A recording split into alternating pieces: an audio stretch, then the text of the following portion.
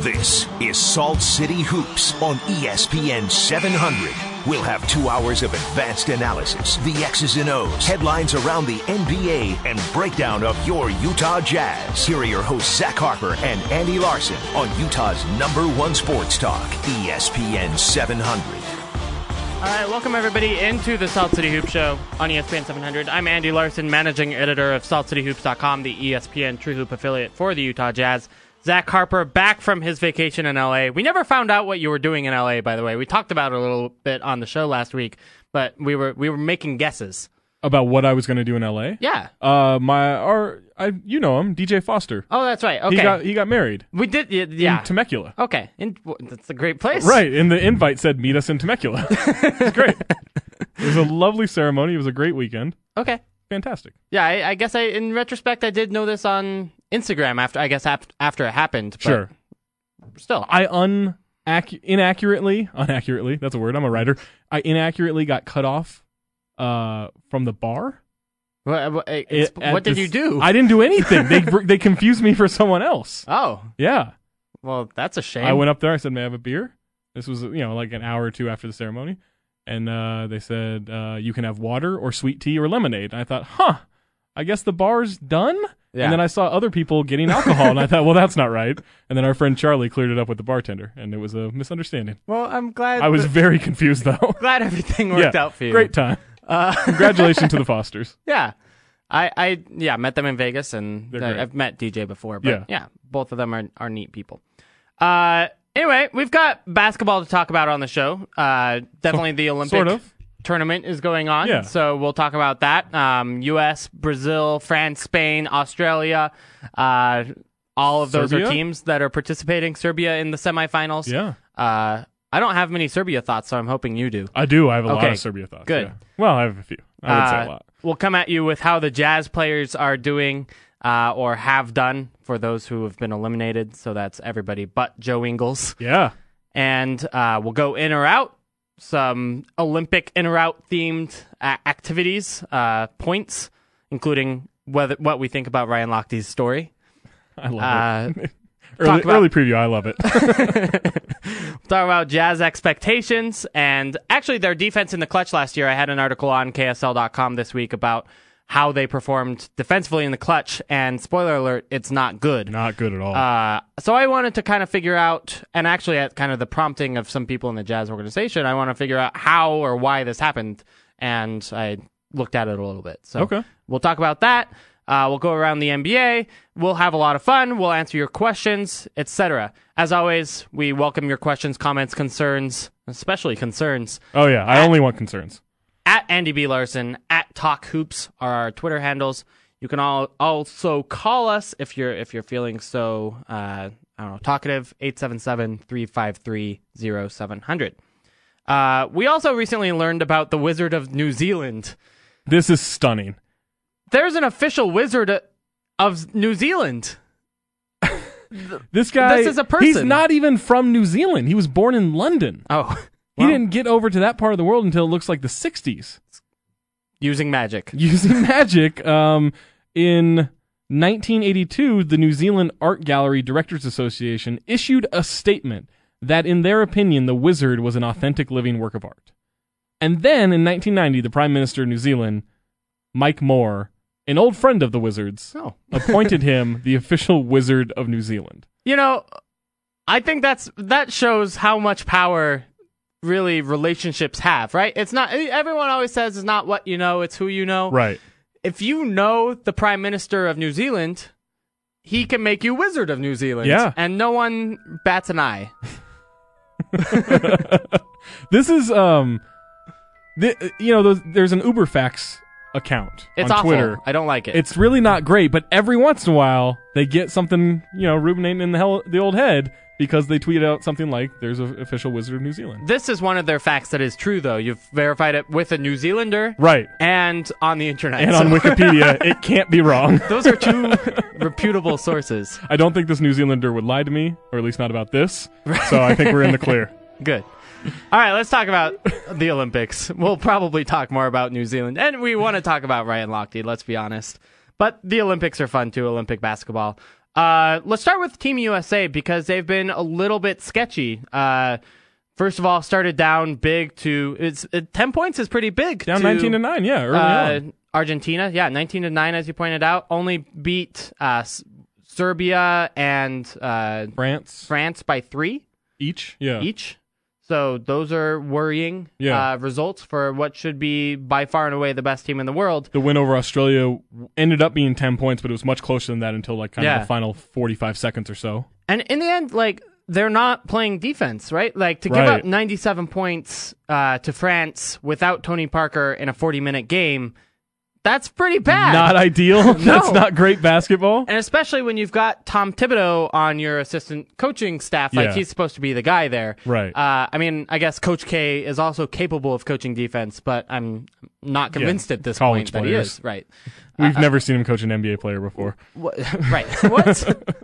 Except for those gold medals in 2008 and 2012. Well, those don't count. This is a new Team USA. It's a new America. What can we do to make America great again, Zach? Oh boy, that's a loaded question. They could play defense. I mean, is it that simple? Like it seems like one. I don't think the offense is really an issue. Like Klay Thompson's shooting 30% right now. Yeah. I actually think he's shooting too close. I think he should take a step back. He's kind of shooting right on the international 3-point line. I think it's messing with him a little bit. Okay. That's my. Do you think the ball's messing with him at all? I think the ball is horrible. In what way? Like objectively horrible? Looking, apparently the feel is different. Okay. I think that probably matters. Now, it's a basketball. He's a professional basketball player. He should be able to deal with it. But I do think the ball matters, yeah. Okay. No, I think it matters. This is the only country that's not really comfortable with it or not really using it a lot. Yeah. So I don't know if that factors in. I think it probably does. But if you look at like the outside shooting of the team, I don't know, like, that's some of the problem, I think. But then Melo made 9 of 15 in the Australia game, you know? Right, because Melo's awesome at 22-footers. Like, that's what he does. Okay. Kevin Durant went off yesterday against Argentina. I think it was like 7 of 9 from 3. But yeah, overall, I mean, they struggled to shoot the ball from outside in those 5 exhibition games. Team USA is shooting 38% from the field. Okay, that's better. That's better than 2012. Yeah, 2012 I think was 34.5%. That's also the best team in the competition. Okay. So what do we know? Yeah, maybe it's the other teams that are struggling with the ball. Yeah, but offensively, I think they're fine. Like I think they're missing a lot of open shots, and I think you'll live with that, right? Yeah. Defensively, though, it's weird because DeAndre Jordan was finally as good defensively last year as Doc Rivers had pretended he was the previous 3 years. Yeah. But he hasn't been good defensively in the Olympics so far. No, I've almost kind of liked Boogie Cousins' defense a little bit more. And definitely Draymond at center has been an improvement. Sometimes, yeah. I mean, he struggled against Australia and he struggled a little bit against Jokic.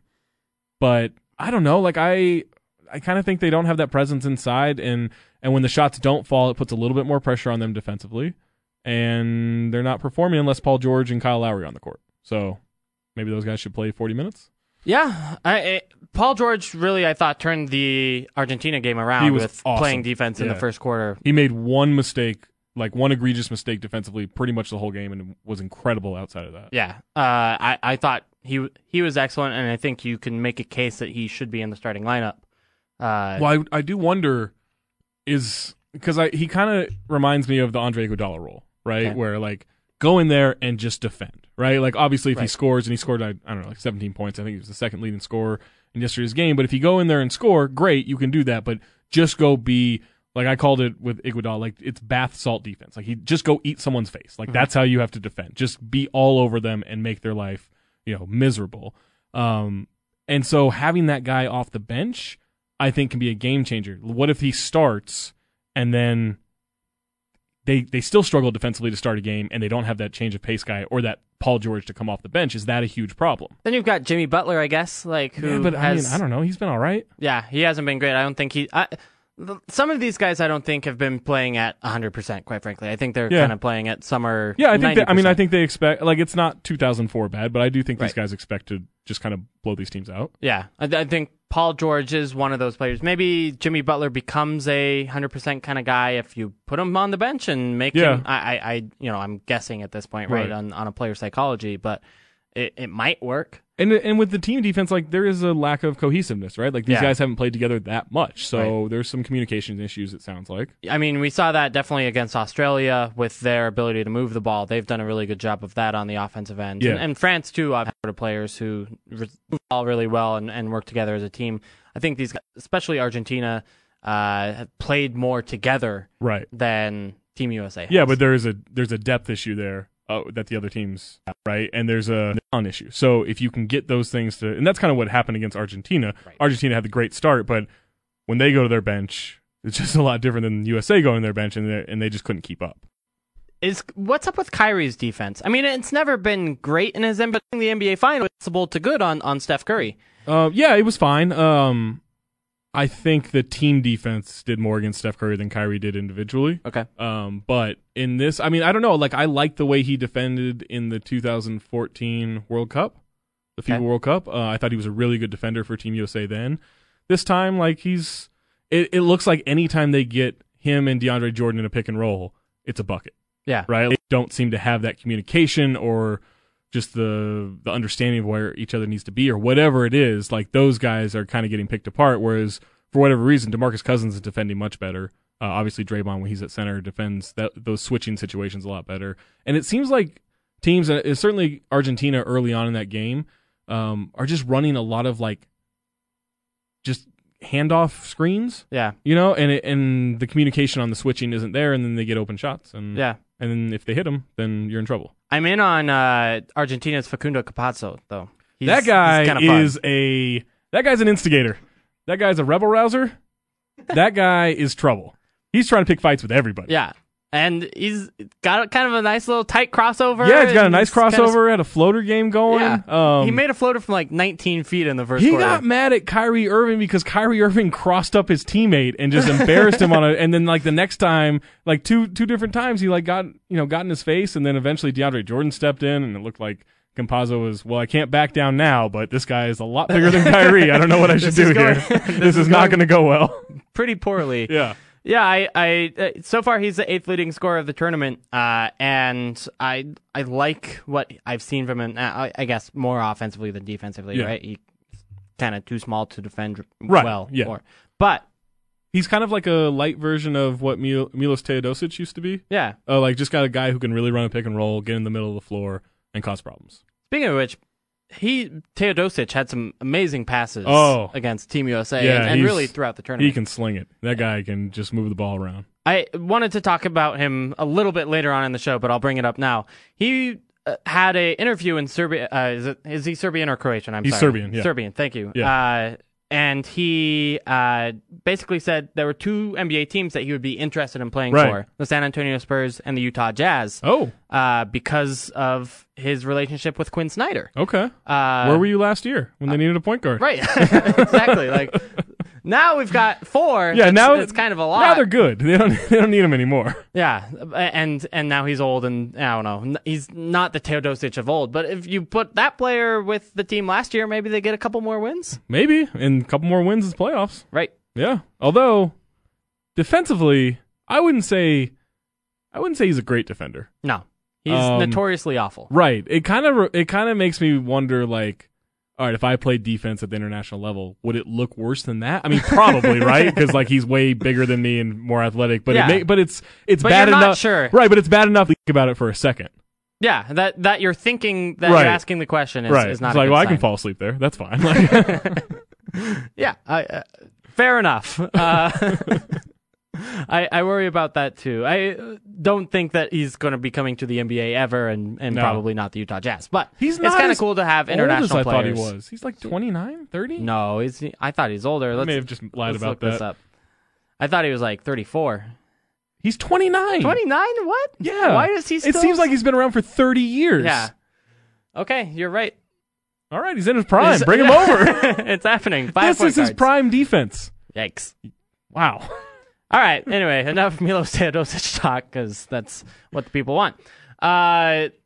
Brazil out in the preliminary round. Yeah, they're just not very good. Yeah, which I'm kind of bummed with, because they had that great comeback against Lithuania. That was a lot of fun to watch. That was the first game. That was their first game. Oh, that's, yeah. Yeah. and then it was downhill after that. Right. The matchup against Argentina didn't go as hoped. And right. Anyway, I'm bummed for Raul Neto. He 4.8 points per game, 1.4 rebounds per game, 2.6 assists per game. Only shot 31% from the field in 18 minutes. Yeah. It looked early like he was going to be maybe the favored point guard. I thought he should play over Marcelo Huertas, and then, quite frankly, he didn't have the ball as much of it in his hands and couldn't make a shot. It reminded me a little bit of how Ricky Rubio used to be used for Spain, where he would bring the ball up the court and then give it up to another guard and then go stand in the corner. Yeah. It wasn't quite as dramatic as that, but it reminded me a little bit of just and they really do. They just give the veteran guys the ball more. Mm-hmm. And then hopefully when he's 28, 29, then he'll be that guy that's in Tokyo or wherever that's allowed to run the team. Right. But it's weird. There's this whole tenure thing that is just weird to me. Yeah, no, it does seem like that happens more internationally. Yeah, there's no way he's not as good as Marcelo Huertas at this point. Right. There's just no way. But Huertas is getting more of the time in the ball. Right. I mean, Leandro Barbosa is probably a better player. Yeah, he should have the ball over Raul Neto, right? But not Marcelo Huertas at 39 years old or whatever he is. Agreed. France lost big to Spain in the quarterfinals yesterday. Yeah, that wasn't close. Yeah, with just Spain kind of passing circles around France. Yeah. Rudy Gobert kind of looks lost in space a little bit, or at least it did in that game, I felt. Yeah, I've noticed this with the Team USA as well, and it seems to be I think the NBA messes with their head to where they're not really reminded they can play defense differently and probably more effectively if you're DeAndre Jordan or Rudy Gobert in the international game, and they're not clearing the ball above the cylinder almost ever. With Rudy, you could do so much by clearing the ball. Yeah. When the ball bounces above the cylinder, you can go get it. You can go get it. Right. Yeah, I just barely saw him try. I think he was a more impactful player in the World Championships. When he was playing the Gasol brothers and kind of shut them down a little bit. It was great. It was kind of his coming out party, right? And now you can make a case that he's regressed since then. And maybe that's the knee injury, and maybe that's maybe that's just that it's not as important to him. Maybe it's that it's one game and players can have one bad game. What if it's a silent protest that his friend Evan Fournier was not selected for the team? I mean, if you wanted to do that, you might as well just not go, right? Probably, yeah. Although then you miss out on a free trip to Brazil. That's true. So you have to do... So you do have to go. You have to do the bare minimum of basketballing. Some pros and cons. But, I mean, he only played 20 minutes a game, 40-minute games. You would expect... And he was a player that was just ranked number 1 as the best international player in the game right now by ESPN. You would think that player would get more than 20 minutes a game. Yeah, I mean, they have a little bit of depth at the position with Joffrey Laverne. Right. And they can play Boris Dio at center. Right. But yeah, he's the best rim protector in the world. Or at least in the country, you would think you would want him in there as much as possible, protecting the rim. Yeah, are you worried at all about his lack of offensive development, at least that we've seen on the court, right? We see practice videos of him nailing threes, and that's kind of cool, but... Yeah. This was my concern. I was very wrong about Rudy Gobert, but I really didn't... When he was a draft prospect, I wasn't big on him in any way, and I thought he would be kind of a bust because he's so awkwardly tall that he can't get a ton of leverage, and not being able to get that leverage, he doesn't appear very strong with the ball. And so it kind of makes him awkward when he has the ball. And I do think that that's a concern in the NBA because I don't know that you can trust him on pick and rolls. I don't know you can trust him. I don't know how much you want to post him up anyway, but on a quick post up, I don't know how much you trust him with the ball. Even on offensive rebounds, if he's not getting a dunk up right away, I don't know how effective he can be. Now, all that stuff is correctable. He just has to find more comfort or adjust the speed of the game or whatever. Do you think it is if given his body shape, do you think that is adjustable or he can do something about those things? Yeah, I think he needs more flexibility in his hips or legs or whatever. I think he needs more flexibility because that will allow him to kind of get more explosion just as, an outsider looking in. Yeah. I don't think it's necessarily about strength at this point. He just needs to learn how to maximize his body type. Yeah, no, I agree with that. I am worried that because it does seem like his hands and maybe a little bit the athleticism have gotten worse from year 2 to year 3. And maybe that's the knee injury. Exactly. Right. Knee injury makes a lot of sense there. But it does seem like the rebounds that he was getting earlier are harder. They're tips rather than grabs. And kind of that pick and roll pass where he's getting it down low, he's not as sure-handed as he used to be. Yeah, and also the league has adjusted to him a little bit, Yeah. right? Like, Oh, he's for not sure. an unknown anymore, so he's going to get more attention on the boards. He's going to get more attention when he gets the ball. They're going to know, like, hey, this guy will probably turn it over or throw up a bad shot if you really swarm him. Right. And that's going to happen. And that's on him to adjust to. I don't think it's necessarily a problem long term. I think he has plenty of time, and they have plenty of coaching that can figure out ways to get around that or to solve it or whatever. But yeah, like, I think even if he's only ever as good as he is defensively now, he's still an incredible player for this Jazz team, right? Right. But if it does limit his ceiling outside of that, like, I don't know, it's disappointing. Like, you're not going to say, like, all right, well, now we don't want him. He's still awesome defensively, and you'll take that, especially with the way this team is structured. But yeah, like, that's probably a little disappointing. Yeah. Do you then wait to give him a max contract until next year? I mean, if you think it makes sense cap space wise, yeah. If you don't think it's going to make a huge difference in terms of your cap flexibility, then I would give it to him now. Okay. Yeah, you're going to give it to him anyway at some point, so Okay. might as well do it now. Australia's been looking good. They've looked made very it to good. the semis. They're 3.5 point favorites against Serbia in the semis. Yeah. They're passing the ball well. Joe Ingles as their best wing has not turned out to be a huge problem. It's been incredible how little of a problem that is. And Matty Dellavedova's been He's really like stellar. One of the best passers in the tournament. He's playing well offensively in terms of scoring the ball. Patty Mills is like St. Mary's Patty Mills again. Like, he's been awesome. Bogut is jumping out of the building despite still recovering from a knee injury in the finals. Hugely encouraging if you're a Mavs fan. Yeah, incredible.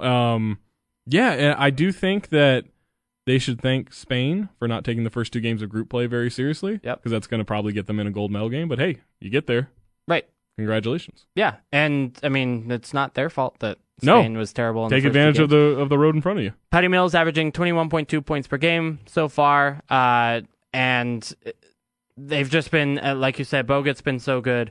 They've been really good defensively. They've been back cutting really well. That's what I noticed they did well against Team USA. And they killed France with that. Like, just absolutely picked them apart. Delhi's leading the tournament in assists with 7.7 per game. I mean, it's all good. Yeah. Do you think they beat Serbia? Yeah. Okay. I like Serbia. I think it's a good team, but I don't know if they're going to be able to handle Baines and Bogut inside. Okay.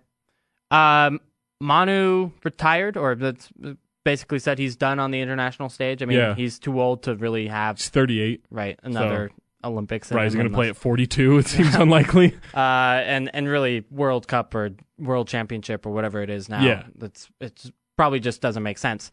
But fans in Rio gave him a huge ovation. He's awesome. He's really like, there are some people that just associate him with flopping, and that breaks my heart. Like, that dude is such an incredible basketball player. One of my favorite moments about his career was Kobe was either not in the playoffs or had been eliminated from the playoffs. He was on Inside the NBA, and they were showing Manu highlights. This is like 2007 or so. And he was just like marveling on air at how good Manu is, and how like picking apart like how crafty these moves are and why they work and everything. And it was cool to see like Kobe Bryant of all people just lauding over this guy, like just loving this guy's game. And I think more people should. Yeah, he's one of those NBA players that other NBA players are really impressed with. Kent Bazemore loves him. Really? Loves him. Like, I've tweeted about it a couple times. Kent Bazemore has been like, that guy is so hard to guard. He never stops moving. Like, any praise of Manu Ginobili, it seems like Kent Bazemore is retweeting it. He's got crazy vision. Like, unbelievable vision, unbelievable touch on the ball for passing. Like, if you just go and look at Manu Ginobili passes on YouTube, you can have an incredible 45 minutes. And then after those 45 minutes, or maybe before or during, whatever, check out the Zach Lowe article on him last week. Oh, so good. Too, ESPN, Zach Lowe, Manu Ginobili. All you need to know. Google those terms. Throw in the all you need to know as well. Tony Parker might be retiring as well. He's another oldie who's, I think he actually did say he was done in international basketball with France after this tournament. Now maybe Evan Fournier can make the team. We'll see. Can Evan Fournier be an Olympian? You'd hope so. All right, we got to take a break. On the other side, we're going in or out with Olympic players, Olympic stories, Olympic teams. I mean, basically everything. Olympics. Yes. That's next on the Salt City Hoop Show on ESPN 700. Are you in or are you out? We'll decide now on Salt City Hoops. Yes, welcome back into the Salt City Hoop Show. ESPN 700, Andy Larsen, Zach Harper with you. All right, we're doing in or out this week on Olympic basically Olympic basketball players, teams, etc. Let's get started. Let's do it. Carmelo Anthony, best U.S. player ever. In. Yeah, really? In. Okay, so he scored the most points. Right. The best? Why not? Hey, I'd say he has a bigger impact on USA basketball than anyone else in history. Yeah, I mean, in terms of on the court, like obviously David Stern putting NBA players in there. Kobe 08.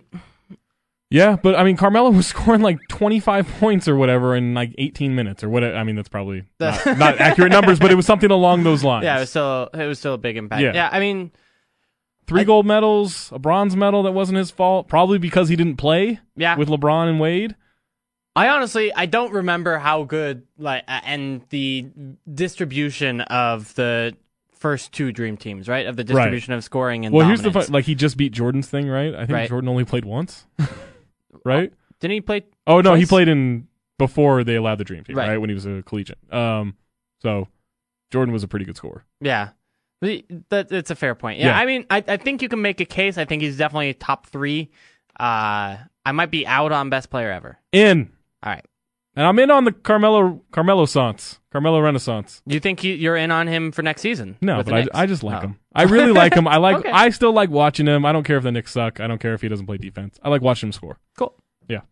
That's why can't more people be like you, Zach? Just be positive. That's what a lot of people are wondering. Why can't more people be like me? Here's a good one. Players not in Rio would take gold medal. So, you've got LeBron, Steph Curry, Kawhi Leonard, James Harden. I think there's no doubt. I'm in on them taking Russell Westbrook, gold medal. Anthony Davis, Blake Griffin, Damian Lillard, John Wall, Gordon Hayward, Chris Paul, Paul Millsap. That was the 12 I came up with. Yeah, easy. Easy win gold. That's a better team than we brought. In. So, in or out, players not in Rio would dominate the current Team USA. In. Dominate? Yeah. They got LeBron and Steph. All right, I'm in on this too. Dominate, like they win by 25. Yeah, it's like, basically it'd be like the Cavs-Hawks semifinal. Whoa! Wow! With like the Steph Curry added in. We were talking Kevin Durant and I know. Carmelo Anthony's the greatest against DeMar US DeRozan Olympian and Kyle ever. Lowry. Fair. The great John Schumann of NBA.com tweeted out like a graph of like their 3 games leading up to the Argentinian game, and everyone was a plus everyone who had played was a plus net rating, except for DeMar DeRozan, who was a minus 30. Oh no! They were getting outscored by 30 points per 100 possessions with DeMar DeRozan on the floor. We should stop that. Whatever that DeMar DeRozan playing strategy is a bad one. Put Harrison Barnes in. Okay, probably don't do that either. Right. Play the other 10 players. Yeah, it'll play be the fine. other 10 guys. Here's an interesting take that Ben Dowsett had on Twitter. And how many teams could you do this till for Team USA not to be the gold medal? So like we just said, basically the A team and the B team would both win gold, right? Yeah. Would the C team win gold? No. I think they might. So what's the C team? C team, you got John Wall. I don't know if Lillard. Okay. Do those guys make the B team though? They didn't. Let's see. Who did you put on the B team? You put in both Wall and Lillard, right? Because I was just looking for the 12 best players. Okay, so let's do C team of like Isaiah Thomas, Reggie Jackson, Andre Drummond. Does Mason Plumlee get to come back to Team USA? Probably no. There's no reason, right? He's on team like 6. Right. Gordon Hayward? Sure. Who else? I mean, Chris Middleton? Ooh, I like Chris Middleton. We're scraping a little bit here. LaMarcus Aldridge. Kevin Love? Kevin Love is actually kind of an excellent fit for international basketball. Derek Favors? Okay. I think that team is probably a favorite over Spain. They're probably a favorite. I don't think they win it though. You just think that they lose one of the 3? I think. All right. I think that team makes it to the preliminaries. Right. To the preliminaries. Oh yeah, right? for sure. But I think they it's lose one of quarterfinals, semifinals. I think it's a coin flip. Okay. Yeah. I think. I think Team 3 wins gold. Team 4. Team 4 definitely does not. I think they might. We're talking like Big Baby. No. Ben McLemore. Which Big Baby? We're talking about we're talking probably like Robin Lopez, Brooke Lopez. Yeah, like Markieff Morris. Right. Tony Snell, Kirk Heinrich. I'm just naming bulls. Probably have a pretty good. Probably not Kirk Heinrich. Wes Matthews? Yeah. All right. I'm on. See, that's Wes a good Johnson? No. Again, like team JJ Redick? 30, JJ Redick. That'd be great. Maybe like Jabari Parker if you need. Yeah, I'd throw him in there. Yeah. Youngin. Zach LaVine. Darren Williams. Darren Williams. Drew Holiday. Darren Williams was on the 2008 team. Yeah, he was. We're done with Darren Williams. So was Carlos Boozer. Right. Drew Holiday? Did you say Drew Holiday? Yeah. Oh, man. He'd be what? It'd be perfect. He plays 8 minutes a game, gets hurt, and then... He'd be like the 7th best point guard in this tournament? Yeah, I guess so. Wow. Yeah. Either him or Facundo Campazzo. Right. I think like there's a real case that maybe the 4th team wins too. I'll say a coin flip for C team. I think D team. I think D team might do well. I'm in on the D team. I think they're getting worked. All right. U.S. point guards Kyrie Irving and Kyle Lowry are the problem with this team. Out, but I could be convinced of in. Yeah, I think I'm in. Because I think that part of the problem, like, all right, if you want to say, I know Kyrie Irving had like 13 assists the other day or whatever, but for the most part, like, there's a lot of ball stopping with those two, and you probably want more ball movement, right? Right. Even if the offense isn't really a problem, if the defense is not going to be great, then the offense should be better. Yeah, I agree with that, and I think this team is losing out on some good passing and playmaking. Yeah, like those are ISO heavy guys and not great playmakers. And those assist totals are helped out a little bit by the FIBA rule, where if you get fouled and they score a free throw, that's an assist. Right. That's insane. Yeah, I mean it's different. I don't know if you think it's insane. I'm in on that rule. I think you should have to hit both free throws to get the assist. Okay. And if you only hit one, half an assist. Why can't we do half assists? That's fine. They're not, I like that. They can average half an assist. They do like half sacks in the NFL. Right, exactly. Half an assist. We all use in decimal on that. points. Yeah. I'm in on this. Okay. This rule. U.S. big men are the problem with this team. DeAndre Jordan, DeMarcus Cousins. I'm going to say out on this as well, but that's just because I really like watching DeMarcus Cousins. Yeah, I actually think he's done some nice things this tournament. I legitimately felt bad for Luis Scola having to like push him out of position. That was a bummer. Yesterday. That didn't look fun. Scola's too old for this. He's too old. He's not strong enough. Like that's just not fun. Yeah, I feel bad for like when they play Venezuela, for example. And although they have that one big dude, who's Echenique like or something like that. 6'6". Yeah, he was a gigantic human, or just he was built like a tank. Yeah. I am surprised at how ineffective DeAndre Jordan appears to be. Yeah. I don't think people realize like how good of an NBA player he is. I mean, he was all NBA first team. Right. Maybe that was a loophole this season, but he's legitimately good. Yeah. I think for whatever reason, FIBA refs seem to not care about that alley-oop foul.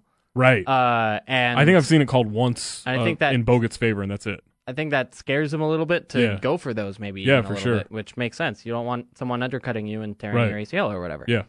Australia is the second best team in 2020. In or out? I'm gonna go in. I don't think Spain's gonna have a resurgence of young talent that is good enough to challenge them.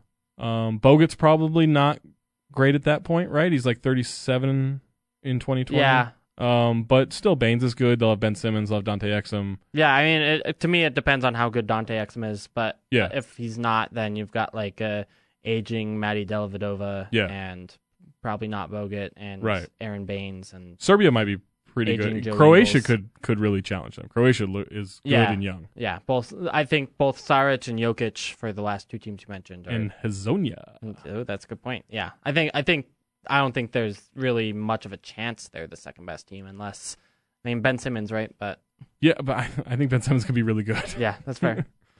Canada is a threat in 2020. Out! Really? I'm in on this for sure. There are no point guards. You really need point guards. I don't think they have the size. Steve Nash. 48-year-old Steve Nash. Let's get 48-year-old Steve Nash. Like, I think they're going to be good, but an actual threat? No. Yeah, okay. I'll say this. I don't think there's a chance they medal in 2020. I think there's a chance they medal. Australia might medal this year. Sure. Like, I could see Canada in 2020 being better than Australia is now. Maybe. Is Anthony Bennett still in the rotation at that point? Like Jamal Murray's going to be their point guard? Jamal Murray's going to be a nice player, but point guard? Maybe is there an up-and-coming Canadian point guard I Mike don't know Kabongo, about? is he going to make a Yeah, resurgence? there we go. He's terrible. I don't even think he played in the basketball tournament that was on ESPN. Yeah. I think he barely played in that. He did. He's not good. But his team got second place, right? Sure. I don't know. I couldn't tell you. Whatever. I do know someone from that tournament got signed. Yeah, DJ Kennedy, right? Yeah, Is his DJ name? Kennedy, yeah. Signed by the Denver Nuggets. Yep. USA won't play in the gold medal game. They lose tomorrow against Spain.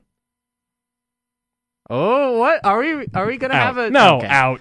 Why did you pause? You scared me. For, I don't know, dramatic effect. I also do think...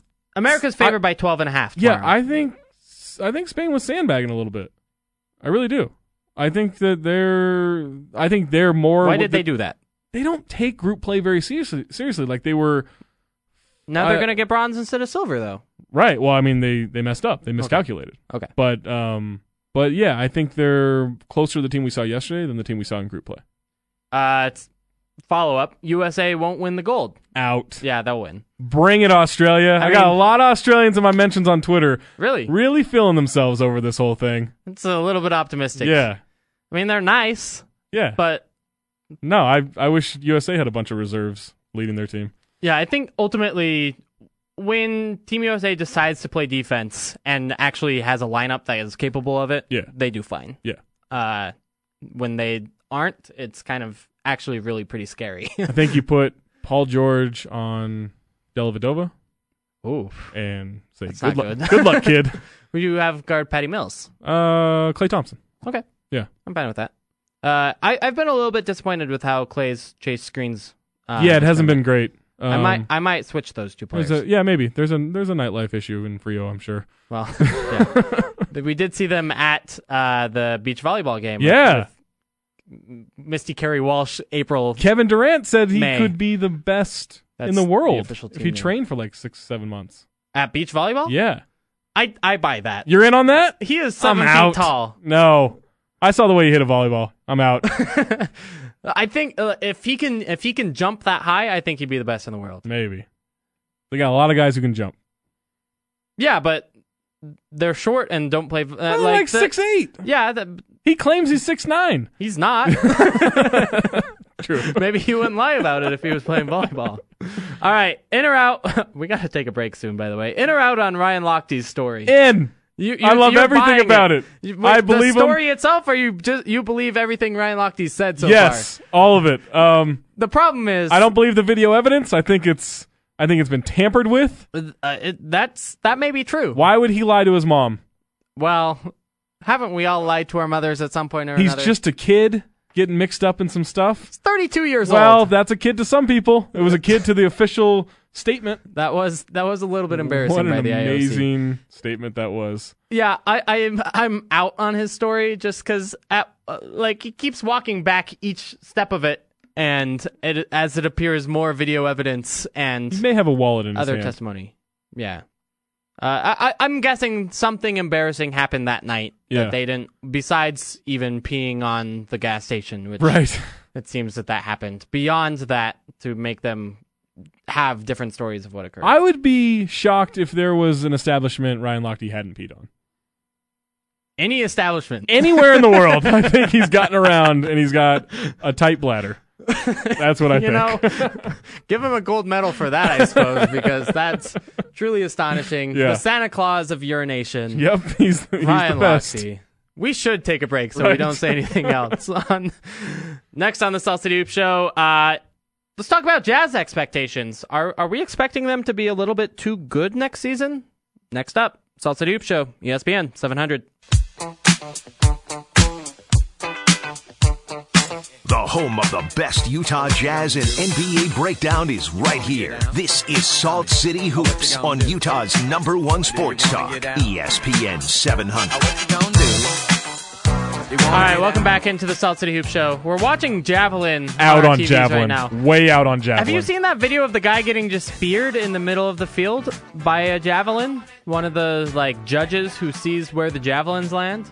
That just happens in comedies, right? That doesn't happen in real life. I think it happened in real life. That's terrifying. We're gonna Google that along with the Wizard of New Zealand.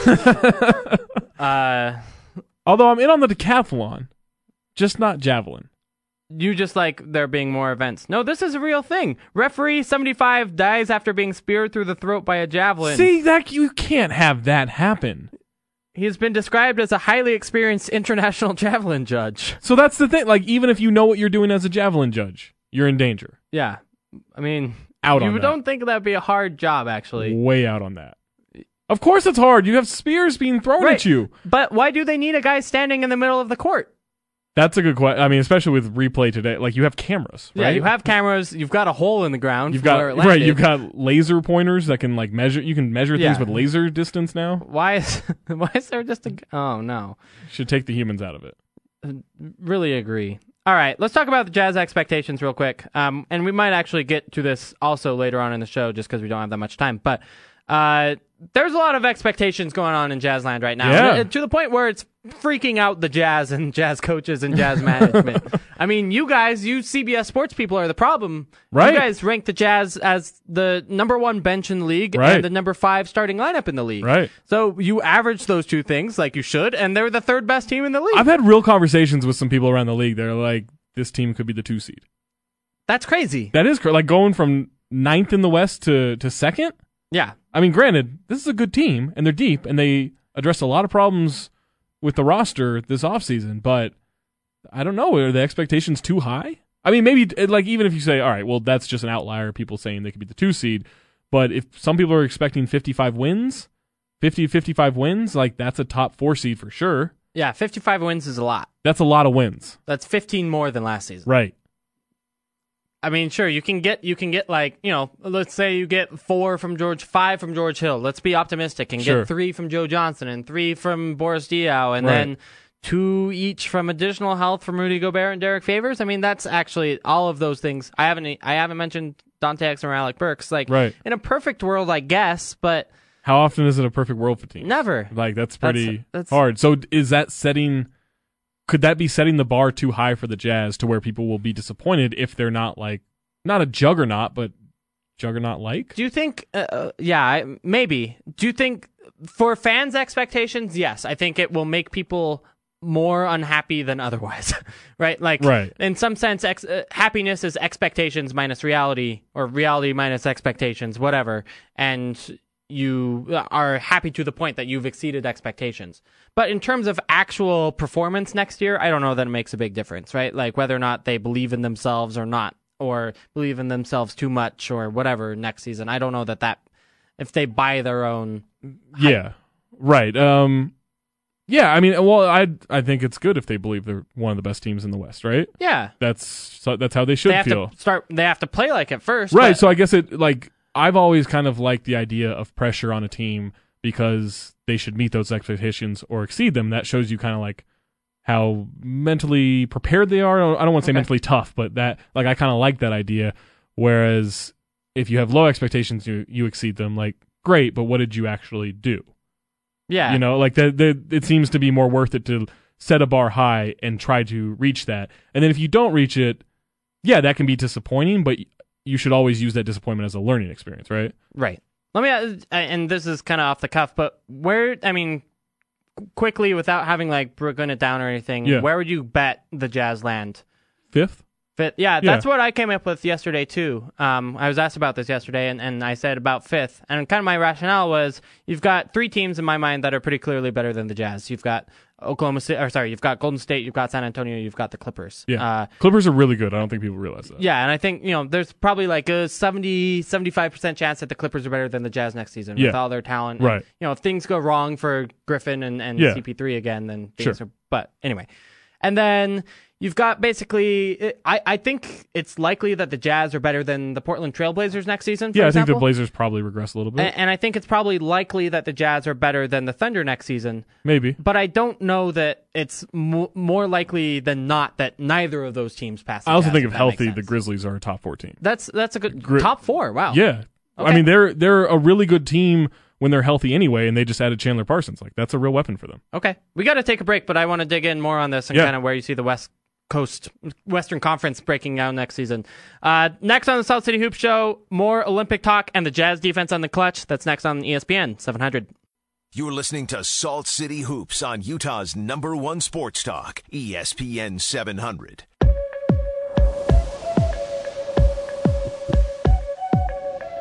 You're good. All right, welcome back into the Salt City Hoop Show on ESPN 700. Andy Larsen, Zach Harper joining you. We actually have a caller, and I know he's been waiting on the line for a little bit, so let's get to him and, make it so he doesn't have to wait any longer. Yeah. We're nice like that. Sure. I believe the caller's name is Jay. Jay, how are you? Good. How are you guys today? Great. Good. So I love the show. I think you guys do an awesome job. And, we disagree, but thank you. I normally agree with you guys like 85-90% of the time. But in your in and out segment, you talked about Canada, and you had them out in 2020 for the medal in the Olympics because they don't have any guard play. Okay. But my question is, can Corey Joseph and Tyler Ennis and Jamal Murray not be the same kind of guards 4 years from now that Matthew Dellavedova and Patty Mills are? Corey Joseph is good. Tyler Ennis is not. Jamal Murray, I just don't think is a point guard. That's the thing. Like, I think he can be a scorer, but I think you need guys who can attack a defense like you're going to face in the middle round. See, I disagree with Zach on this. I think those guys are You fine. can't agree that Tyler Ennis is good. No. He went to Syracuse. That automatically means he's not, like, it's very rare that they produce an NBA player. I think Corey Joseph is on, like, the Patty Mills level. I think he's better than Patty Mills. Okay. I think he's really good, but you need more than one. They've got two? I don't know. Kind of. If you play Wiggins and Jamal Murray, Thompson and I think they're fine, but like I don't understand. Like I wouldn't pick them against Serbia. I wouldn't pick them against Croatia. And we already think Australia and U.S. will be better than them. I right? don't. So no, I'm out on Australia 2020. Whoa! I said that. I wasn't paying attention. Clearly, I said that a half hour ago. Yeah, no, I think Canada's good. I think they're old. just one of the top three teams or one of the three finalists. Like I don't see it. I think they could be. Like I don't think they're a sure thing. I wouldn't even call them the likely to medal in 2020. But I think they have a real shot. I think they have. I think you look at what they could be coming into the tournament. And I think they would have more talent than Australia. Heck, I might have even said that this year. They just didn't qualify because they lost to Venezuela. Well, that's kind of my problem. Which is bad. And I've heard this from a few people of like, look, everyone talks about how great this Canadian program is, right? Mm-hmm. And it is producing NBA players, but when they get together on an international level, they underperform. Yeah. Now, granted, they're young, so maybe that gets ironed out in the next 4 years, but they don't have a ton of experience playing at the international level. Who's their coach? Jay Triano? I may have just made that up. That sounds right. Jay, do you know? Do we still have Jay on the line? He sounds Canadian. He knows a lot about it. We don't have Jay on the line. He's gone. Okay. Regardless. I think it's Jay Triano. I know Jay Triano was their coach at one point. Okay. Has been an NBA head coach. Yeah. Right. I mean, he wasn't very good, but right. he's a respected assistant. Yeah. Like, they have the mind for it. I just think that there's an issue every time they get together, and it's not very... I mean, maybe they're like kind of like France, right? But I think... Like, France underperforms. Right. Is that team then going to be better than France the last couple of years? Or last couple of Olympics? Maybe not? Maybe not, but you'd have to say that, like, France is, disappointed to not medal this year. Sure. Oh, yeah. I think France should be way better than they are. But maybe we say that about Canada. Maybe, but I don't know that we can say that 4 years out that they won't. I said it. I said I'm out on them. I'm in on Canada, out on Australia for 2020. Thank you, Jay. Good question, though. All right, I want to talk about the Wizard of New Zealand. No, I want to talk about the Jazz's defense in the clutch last season, and actually kind of in a larger discussion on like performance in close games, and actually what we were talking about last segment, where they end up with this expectation thing, right? So, first of all, the Jazz, let's just start out with some facts. The Jazz's defense in the clutch last year was terrible. They were the third worst team in the league. Yeah. They put up a 121.3 defensive rating, 121 points given up per 100 possessions. What was the worst in the league for just everything this year? Not just clutch, but like it was like 109? Yeah. So that's how bad they were. Right? Like, and the average team, by the way, in the clutch was 105. Right. So usually defenses get a little bit tighter at the end. Yeah. Although then teams foul more, so it's kind of balanced out. But right. Yeah, there's some noise in there, right, because of free throws and fouling and stuff. But even if you account for that, so I did this whole article on KSL.com, and you should check that out. But even if you account for the fouling that the Jazz did, they fouled only the 11th most times in the league. So that doesn't explain why their defense was so bad in the clutch. If you adjust for how many times they fouled other teams, then you get it down a few points. You get it down to like 118 which points still per 100 possessions, really which bad. is still very bad, right? So what's going on here? I looked at a few explanations. May I ask you some questions? Yeah, let's do it that way. Was it because they were starting behind? No, it was not. So David Locke and one of his listeners, I should use his name, Russell Dixon, did all this research May 24th, and kind of David at that point called it good, like that this explanation of the Jazz starting behind was going to, basically the Jazz being better in the first 43 minutes was going to solve this problem in the clutch. Okay. And looking at the data, I can see why you get to that assumption, because when the Jazz started the 5-minute period ahead, they were 8-7. When they started it tied, they were 3-4, and when they started it behind, they were 3-17. Wow, which is bad. You would just think by randomness they would be better than 3-17, right? And heck, they probably should have been by randomness, right? They were at the bottom of the randomness, bell chart, right? But you would also think that you would be better at games than 8-7 when you started ahead, And quite frankly, that they started 20 of these games down means that they were probably going to lose those games anyway. You know, you would expect like a 7-13 record or something like that in those sort of games. But that doesn't explain the defensive rating part, right? Because even if you come into these games and you play into these close games, 5 minutes left, and you play well, you still may lose those games. But if you play poorly, then you've got no shot. Right, exactly. And that's what happened to the Jazz last year. You can argue in those 3-17 record games. Yeah. So to me, that's not a good enough thing. Plus, again, if you account for the fouling, then it's not good enough. Right. Was it because they went small at the end of games?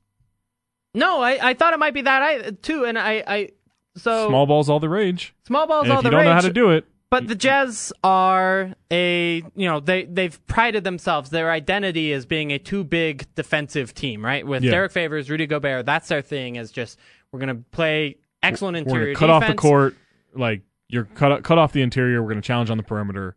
Right. Good luck. Yeah, and most of the time it works pretty well. Yeah. They were the 7th best defense last year. They were first in the league 2 seasons ago after the All-Star break. Once Rudy Gobert started, they were I think they were 3rd or 4th if you take out the games where Derek Favors nor Rudy Gobert played.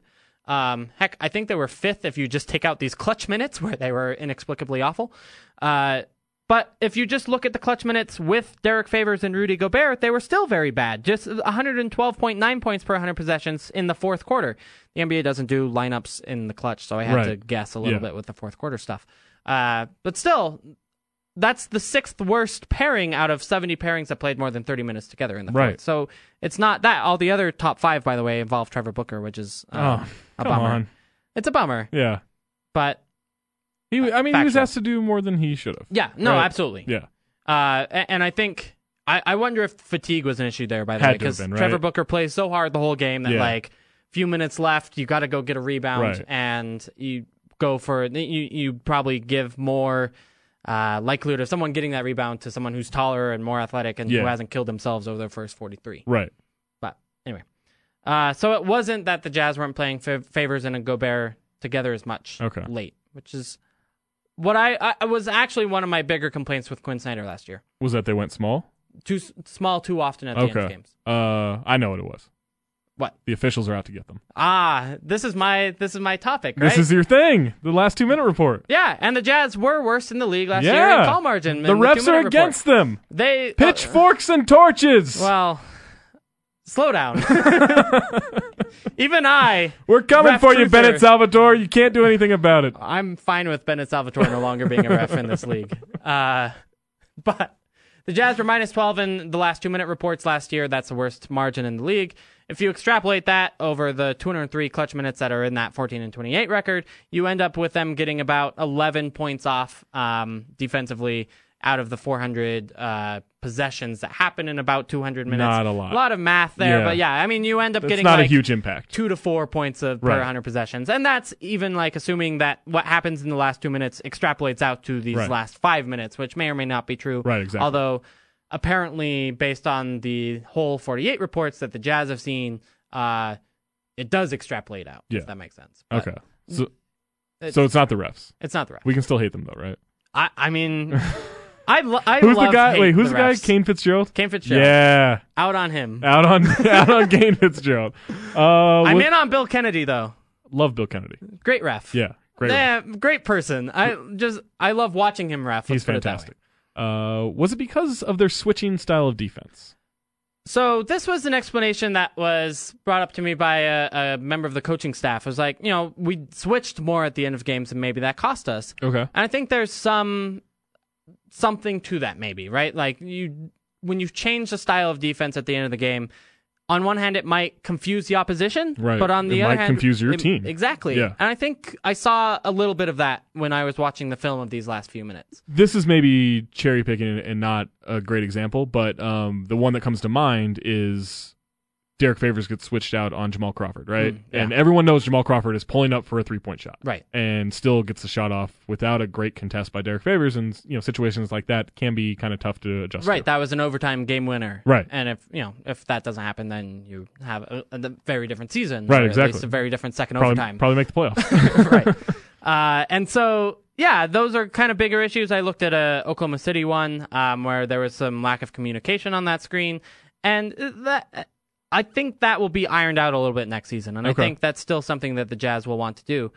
The other thing is that they're not that great of an isolation defensive team anyway. Right. They were actually 6th worst last year. Because they're kind of a slower team, right? Right. Like in terms of just athletes on the roster. Yeah, in terms of team defense, they're great. Yeah. But if you match them up one-on-one and get Rudy Gobert's guy out in space, right. So you don't have to worry about him at the rim, then you can blow by their point guards especially, and you can blow by Rodney Hood, less so Gordon Hayward, but you have a chance to get to the rim and do something there. Right. That's not to say that that's still an efficient play, like they were only giving up 0.89 points per possession on that, which is not good, but it's actually better than most teams do in ISO situations.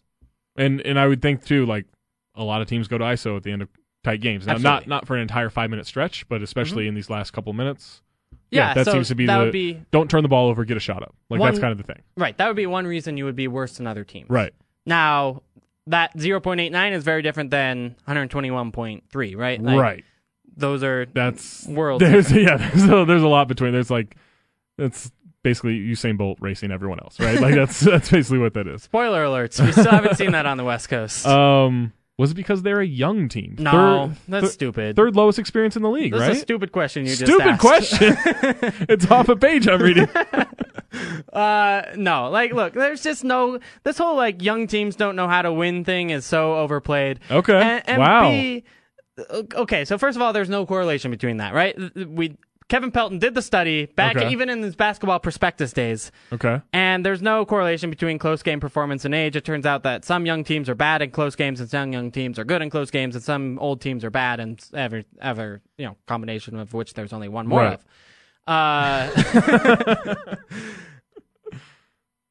The other thing is, honestly, the Jazz's starting lineup was not that young last year, right?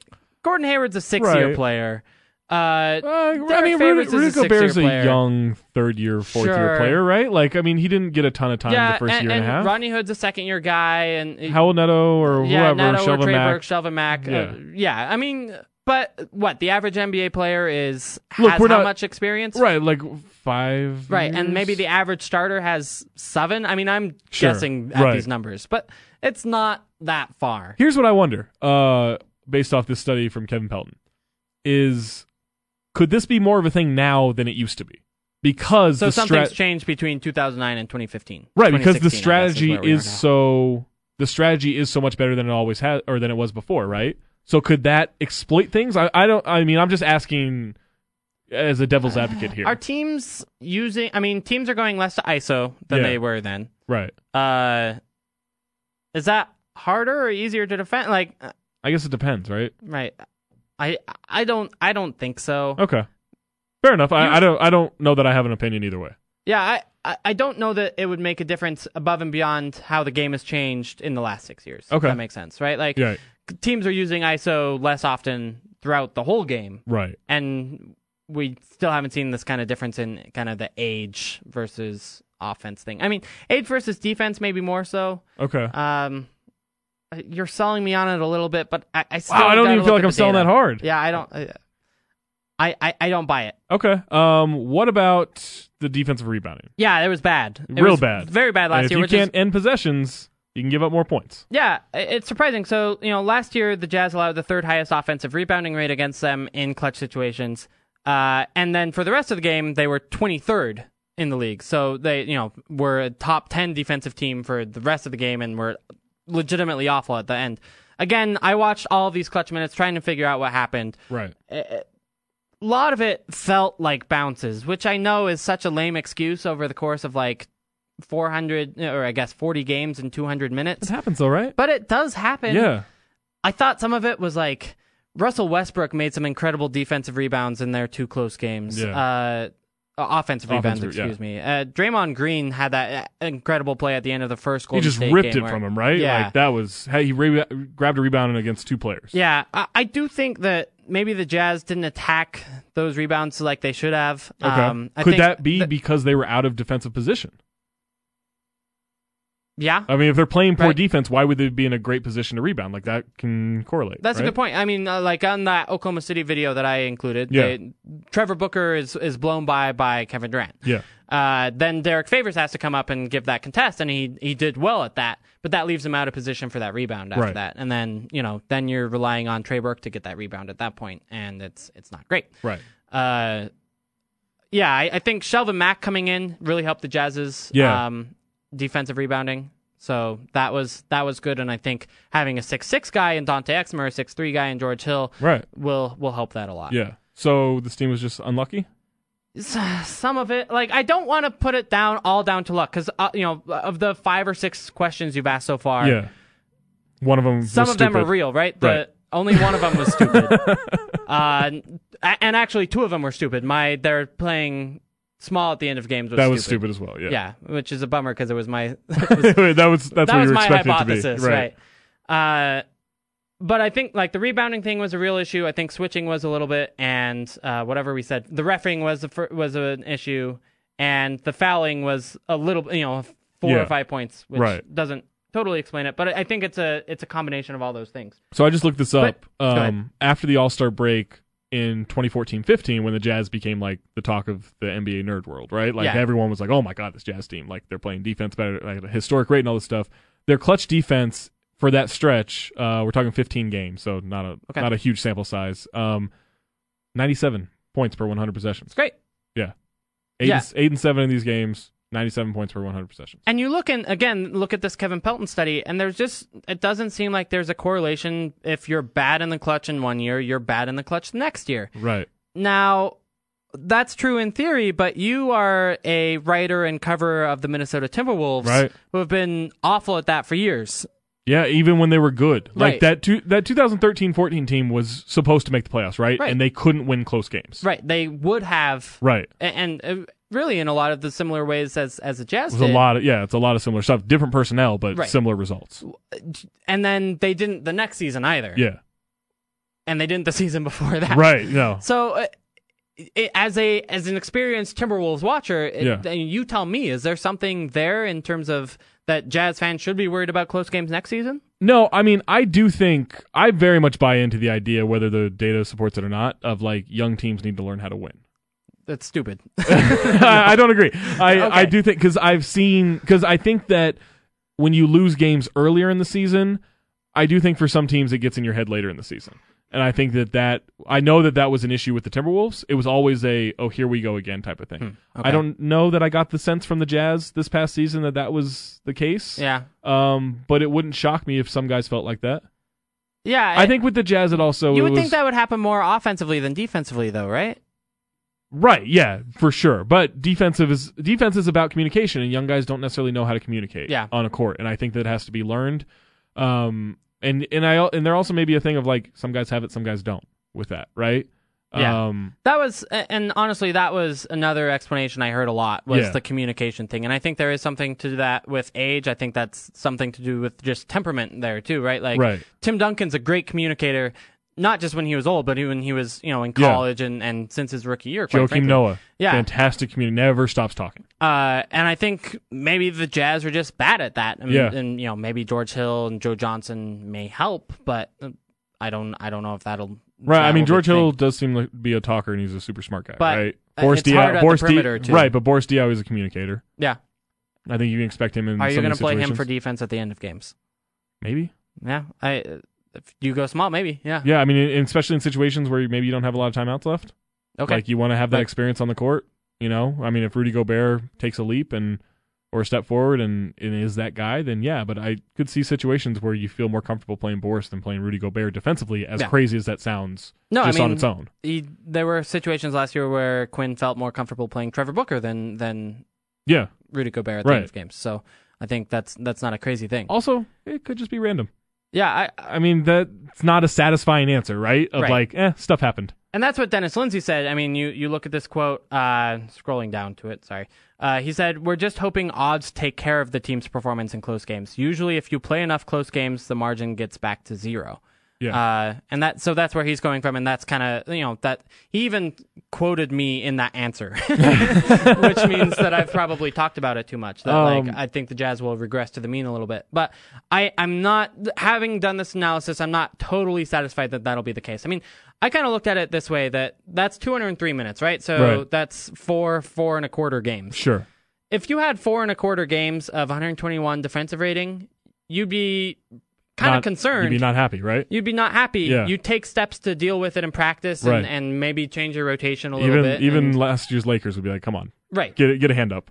But you wouldn't you wouldn't freak out, right? Like over a 4-game stretch, no. Like you were playing 103 defensive rating defense before and after that? Right, yeah. You would probably wonder what had happened. Right. But I also wonder, and maybe this isn't a satisfying answer either, or maybe it's the perfect scapegoat, and teams have to go through this, but like the injuries screwed up a lot. Yeah. Right? It screws up a rhythm, it screws up routine, it screws up, understanding and up to speed and all this stuff. And that stuff will matter at the end of games when it gets tight. Like you want to feel like you are comfortable within the flow of the game. And in one, if you're not moving like you want to move, that's going to affect it. And two, you really do need that time on the court. That's what kind of scared me about the Jazz's defense still being bad with Derek Favors and Rudy Gobert, though, because, I get why a Trevor Booker, Jeff Withey defense wouldn't be good enough, or a Trey Lyles, Trevor Booker, whatever. Right.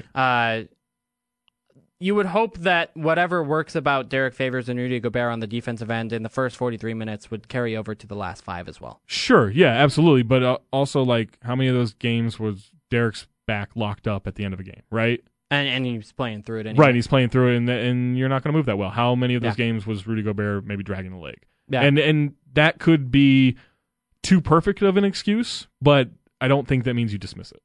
Yeah, I think maybe it's hard. In the regular season, I think the Jazz are careful enough that if that's the case, then they usually sit those guys. Right, yeah. And I mean, there was some unsatisfied, like people were wondering, hey, why isn't Derek Favors back, right? Like, why is Rudy Gobert still out? Like, I mean, there was some, I don't know, unrest in that department because of like, hey, we thought that these injuries weren't that serious, and the longer they're out, the more serious they seem. Right, and I get that feeling, right? But that feeling also may not matter at all. Like that's just a paranoia, right? Like that has nothing to do with these guys, their health, and in reality.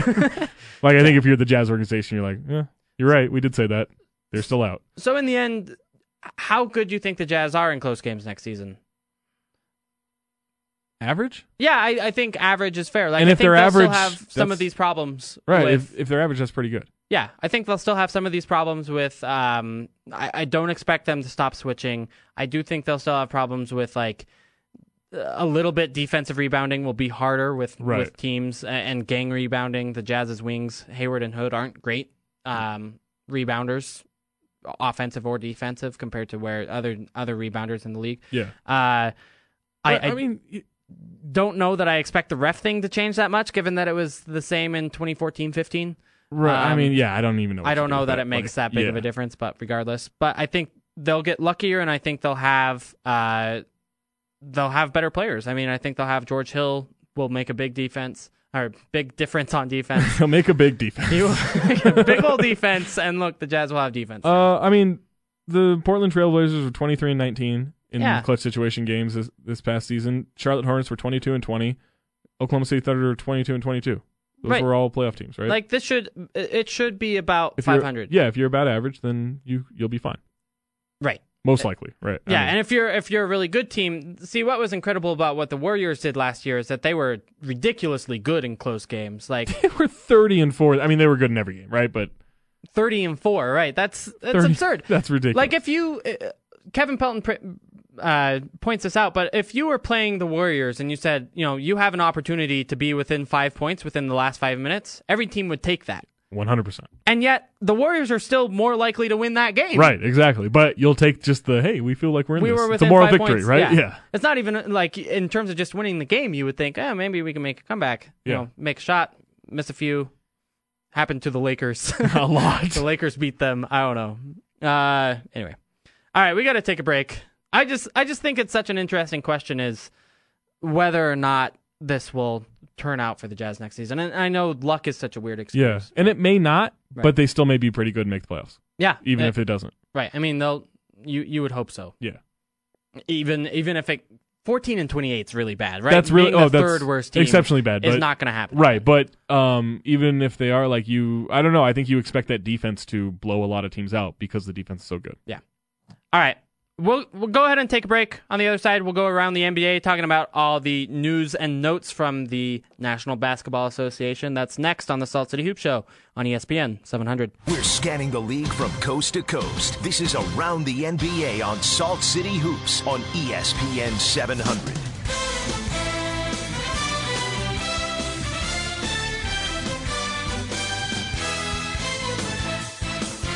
All right, welcome into the Salt City Hoop Show, ESPN 700. We're going around the NBA, talking the news and notes from around the association.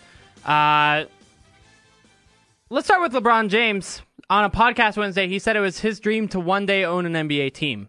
That doesn't surprise me one bit. Yeah, it doesn't surprise me at all. He's always been about kind of, if not breaking barriers as an athlete. Because Michael Jordan's an NBA owner. Right, exactly. But no barrier broken. Joining those broken barriers, right? Like he's...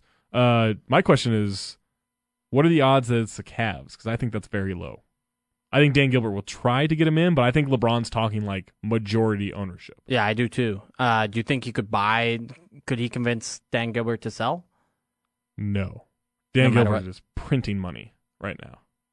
Right now, but once LeBron retires, LeBron does a few different things, takes a vacation, right? Post-career. 5 years later, Cavs are a 20-win team. Maybe at that point they bring over Christian Nyenga finally, and he gets to have an NBA career. I don't know why, but I follow Christian Nyenga on Twitter. Sure, of course you do. It's been a joyous ride for us Christian Nyenga fans. Sure. First round NBA pick. Yeah. He was. I like how we went from totally relatable LeBron James news to then let's talk about Christian Nyenga for a while. I guess I think like he buys someone like New Orleans. Sure. Yeah. But again, this is 10, 15 years down the road. Sure. I think it's possible that the Cavs are in a weird enough strait by then that they could be bought. Yeah. And if not, then New Orleans or whoever, the Milwaukee or, I guess Milwaukee's building a new arena, so they presumably should be fine. Dan Gilbert would be smart to sell in 5 years, right? Right. So while you still have LeBron. Right. But. And what could he get? They did, I don't know how accurate this is, but there was apparently an evaluation of the Timberwolves that put them at $1 billion. That doesn't sound crazy. That does for the Timberwolves, but I guess with the money coming in now, sure, but so if the Timberwolves are worth $1 billion, you've got Cat for the next 20 years. That's true.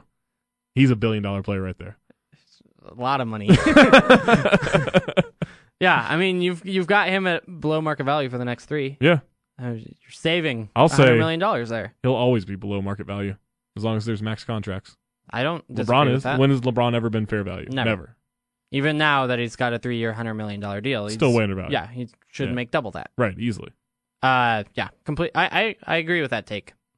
Okay, we got one. We got one.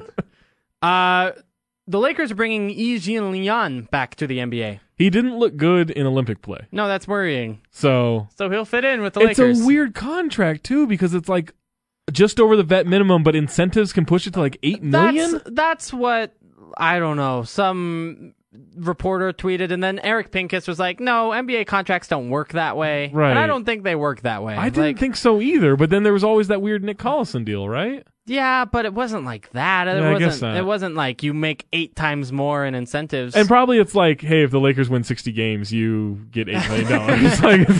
It's a 1-year deal. What incentives could there be that they make up that would get him from 1 to 8, right? Like if they're going to 20 points a game, I don't care if he's in the NBA. Like if he can make it back to the NBA, great. Like go for it. I want him on the Lakers. I'm sure, right? I just don't want him taking minutes from like Brandon Ingram. Yeah, but it's not the same position. Like if they, we don't know that Luke Walton knows what he's doing. No, we don't. I didn't include this in. We should have done an LOL Lakers segment, but we didn't. I didn't realize the D'Angelo Russell tweeted or wrote or something and said he can't believe how great this coaching staff is, which is because they've probably actually communicated with him in this time, right? Which Byron Scott would never have done. No, of course not. Yeah, Byron Scott. What do you think Byron Scott's up to nowadays? I don't know. He's probably looking through a photo book. We can go on Instagram and find this out, right? I guess. Does he have an Instagram? I think so. Isn't that where there were the photos with his wife or whatever? I don't know. We'll find out. Good for him. If he doesn't, then technology. We won't find out. Win for technology. James Harden turned down Team USA, but is playing in the Drew League. Yeah. There's this great video of him, A, yelling at a heckler, and B, playing defense on his own team. Like he has a kick out and drives to the rim, kick out three.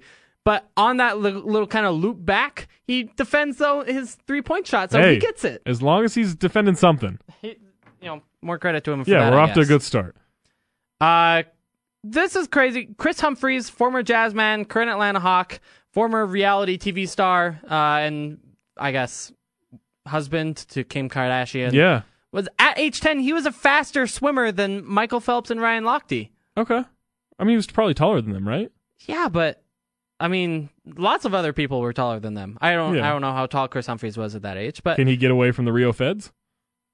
That's the true test of greatness. Ryan Lochte did. The other three didn't. Oh, that's true. Those other three, not so good. Right, they're not as good at swimming. I mean, he Ryan probably Lochte's owes them a won dinner. Gold medals. He probably owes them a dinner. At least a few dinners. Maybe.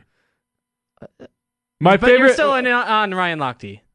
I'm in on his story. I don't like him. Oh, okay. I do like that there have been people dedicated today to just finding his really old tweets. They're so good. They're really good. Not a smart guy. No. Even though he got away. Not a strong reader.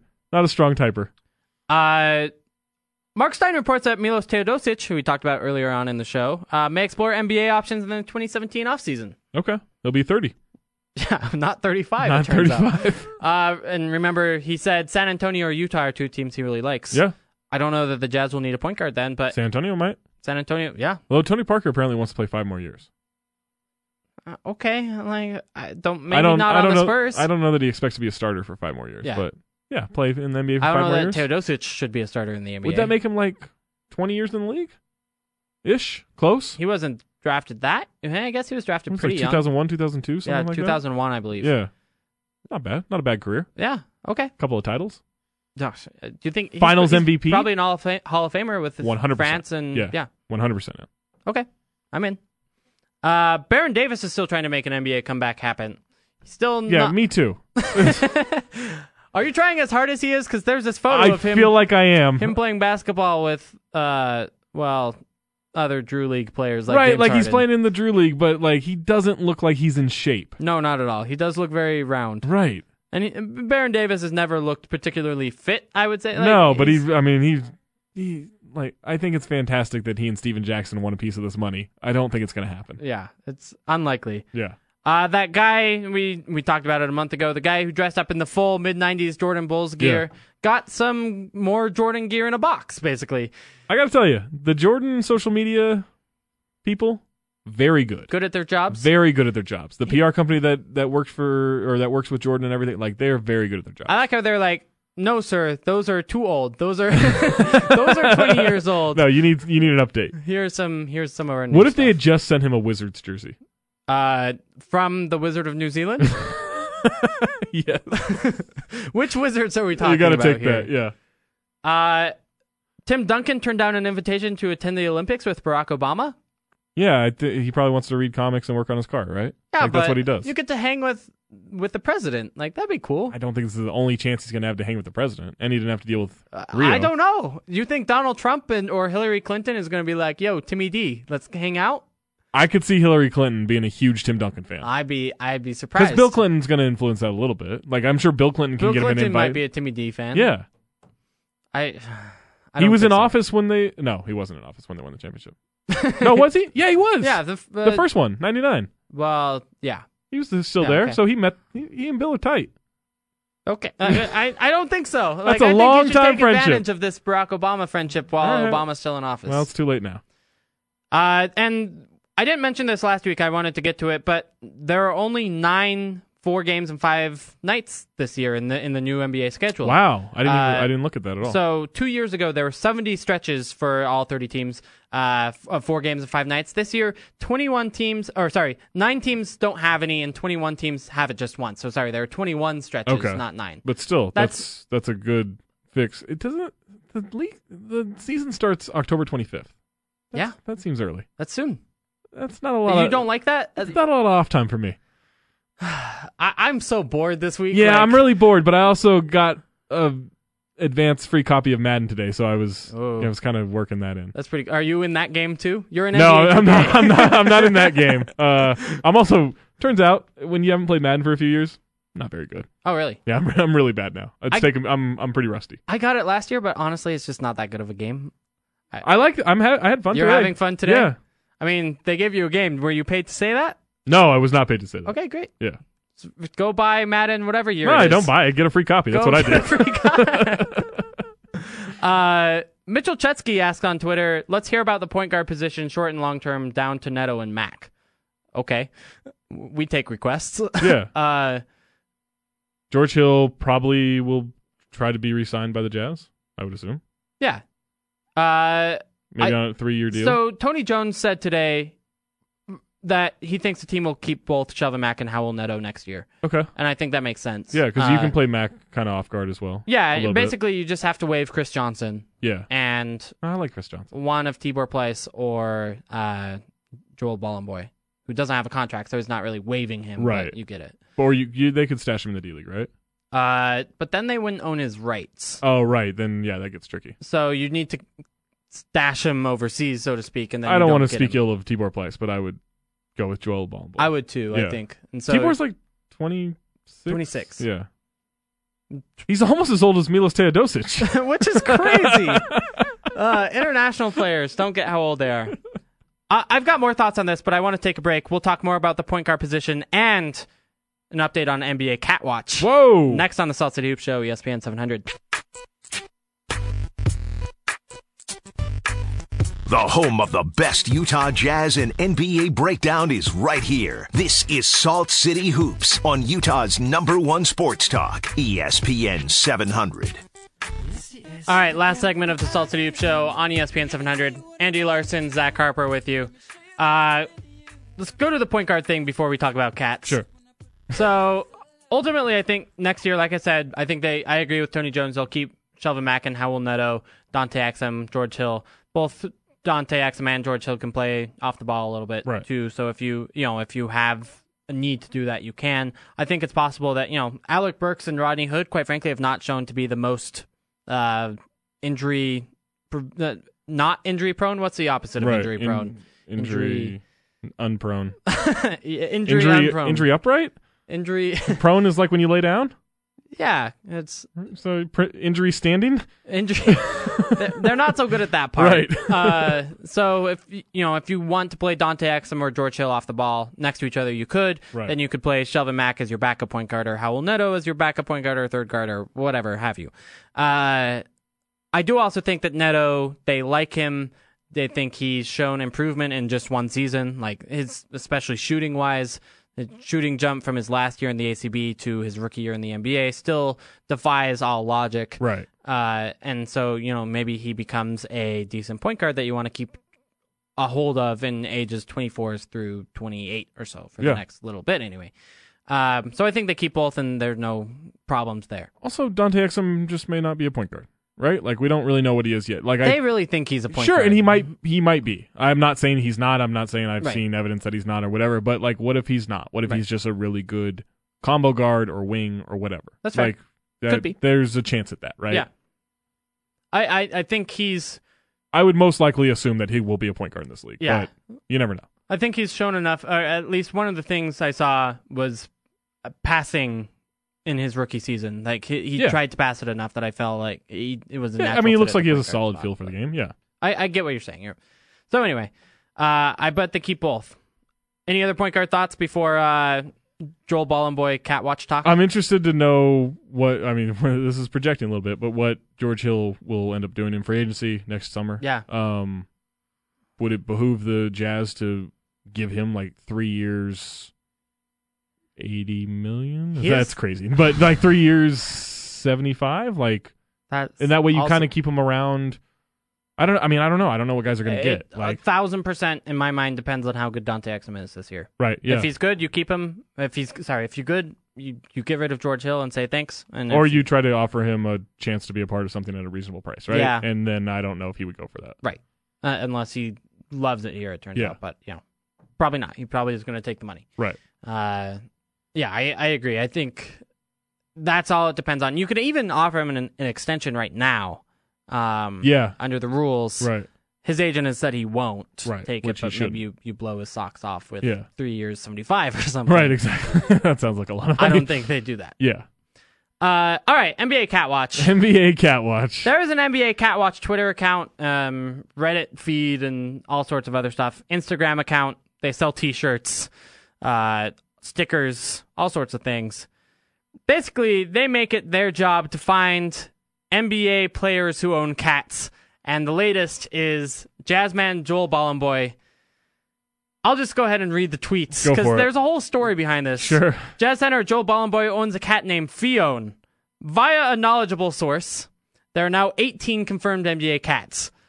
There's a whole story here. So 9 years ago, Joel asked his mother, as an 11-year-old, if he could have a cat for his birthday. They went to the house of a coworker whose cat just had kittens. He really wanted a female cat and chose one. Too young to be adopted, so they waited a month. Joel thought of a name, came up with Fiona. Sure. Brought it home. So happy with his new kitten. Oh, Fiona's the greatest cat in the world. Kittens are great. Yeah. I'm pro kittens. Sure. I don't care, really. 6 months later, take Fiona to a checkup. The vet tells Joel that he's actually adopted a male kitten and not a female kitten. How old is Joel at this point? 11 to 12 years old. All right. I don't know. That's a weird thing. You're saying that Bollenboy should have known the difference between... Look, I'm not saying you need to check on the cat. I just feel like out of accident, like just by accident, you would have seen something on the cat. That I mean, maybe there's something physiologically with cats that makes it more difficult. I've never had a cat before. He also has a family, right? Right. You would think that they would know. So, because he asked his mother for the cat. Right. So, maybe his mother would have been like, psst, I don't know. I keep calling Fiona. My dog sleeps on his back a lot, and I know a dog is different than a cat in terms of anatomy, but it's pretty obvious. Yeah, I mean, many animals have the same kind of stuff going on. You would think. I mean, I'm not a biologist, but I kind of feel like that's true. Yeah, I mean, an expert, though, a non-one of us, told Joel that... Fiona was a male cat, and so he thought it over, was clearly confused at this point, and because he had already called the cat Fiona at this point, he just chose to drop the A and calls it Fiona now. Fiona. And that's the cat's name. All right. Fiona currently lives in Texas with the rest of Bollenboy's family. NBA Catwatch will update the story as he learns more, he or she, I don't know which, including a picture I'm hoping to get. Sure. That was a story I had been working on for a few weeks. Just wanted to make sure for a few weeks. I got info correct and permission to share it. I've worked long and hard on this jazz dancer story. Yeah. So I get that. Sure. Sometimes there are just stories out there you got to chase. Right. And it's definitely one to chase. He's NBA Catwatch. No, NBA Catwatch. There are only 18 confirmed NBA cats. Yeah, which sounds high to me. Yeah, I'm a little bit surprised at that too. How many NBA dogs do you think there are? 200. That's a lot, but NBA players should probably not own animals, right? They are out in the world, leaving these poor dogs at home, right? Or cats. Well, whichever. cats you can kind of leave, right, and just throw out for some days food. At a time. Yeah, I don't know. You go on your 5-game road trip and come back in a couple weeks and hope he's still alive. Yeah, open the whole bag of food and just say go for it. I'm glad Fiona's still in Texas because if he were here in Utah, I might be concerned. Yeah, maybe we can bring Fiona to the show next week. From Texas? How are we I don't know. Like, they can ship them to us. Can you ship a cat? Yeah, they shipped my dog to me. They shipped your dog? How did that work? They put him on a crate and they put him on a plane, and it was a whole service. Really? Like they didn't just check it through UPS or something. Right, no, like they put it on, like there's a whole service that will do it. Huh. Yeah. I didn't know that at all. He's alive. It worked. Well, I learned so much more today about Wizards of New Zealand and everything else. If you missed out on anything, you can listen to the show as a podcast on iTunes and Stitcher. Andy Larsen, Zach Harper, signing out on the Salt City Hoop Show on ESPN 700.